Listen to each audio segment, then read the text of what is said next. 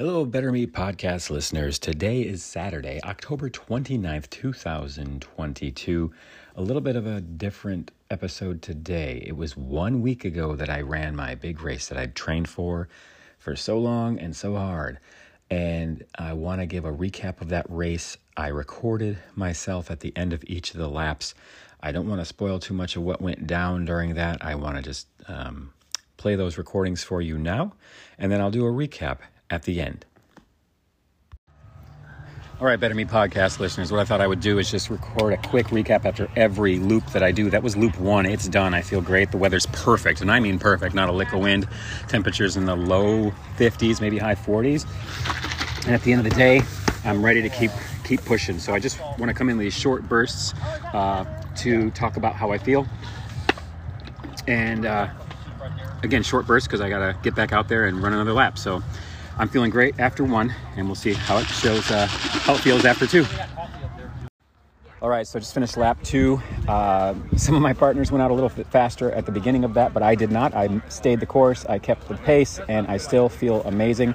I did feel like I was at a bit of a calorie deficit, a little bit of energy loss, but I just ate a bunch of stuff. I feel awesome, and I can't wait to start lap number 3.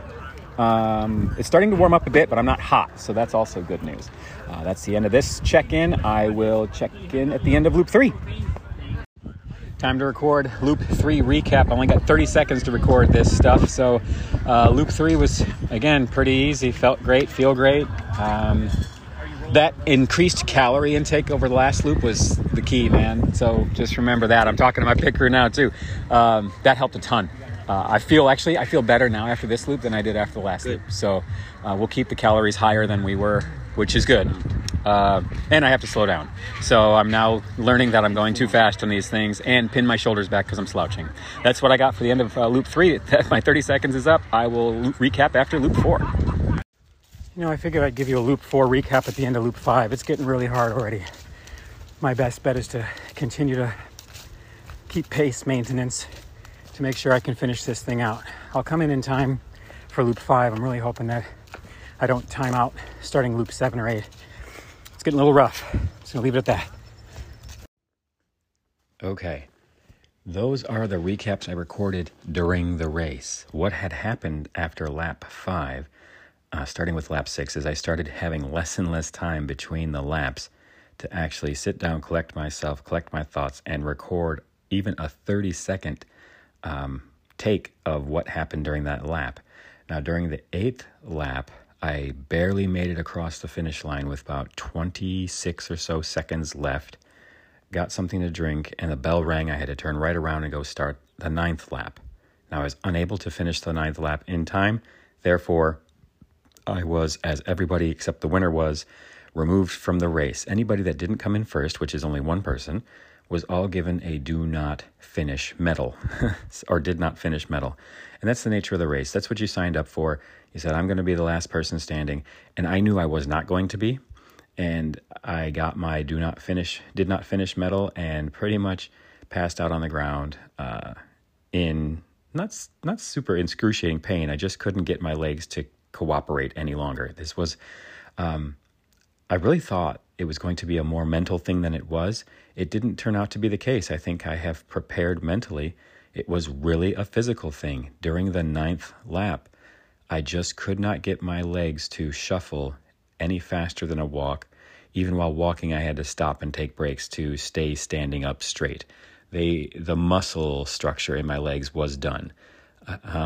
37 plus miles is what the race officials have me clocked at doing by their measures. I don't know if I stopped my watch, forgot to start my watch. I mean, we were 3 miles apart, and I can't believe that they would be 3 miles off, or that I would be 3 miles off. So I don't know. I have 30. I thought I had 34.7. They said I had 37.5. Either way, 30 plus miles is the longest I've ever ran. And my body just said, you are done, sir, for the day, if nothing else. So here it is a week later, and I've been trying to collect my thoughts on that run. It was a success. It took me a while to figure that out. I didn't go 10 laps like I wanted to. And then it dawned on me that I really had no history or basis to say that I was going to go 10 laps. I'd never ran 30 miles, much less 41.7 miles. So it was a test of endurance. Now I remembering back when I signed up, I just wanted to figure out what it was I was capable of to do.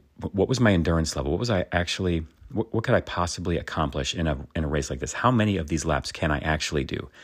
And 10 just became kind of a number that I threw out there and said, well, maybe I can do 10. Let's go for 10. Let's shoot for 10. And the fact that I at least started the 9th and got about halfway through the 9th before having to be done, I think says a lot, right? This is definitely a case of you shooting for the moon and you land among the stars concept. It seemed to work out in that regard. So that's what happened last Saturday. Between then and now, I spent a lot of time working with some clients. I spent a lot of time out of town with my wife and just resting, really. I think my legs are still a little bit sore, and that's after 7 days. So today, I have to get on my stationary bike per my coach and get my legs moving. No running today. I don't know if I'm okay with that or not. I kind of miss running. Now, I wouldn't go out and run 37 miles today, but I do kind of miss running.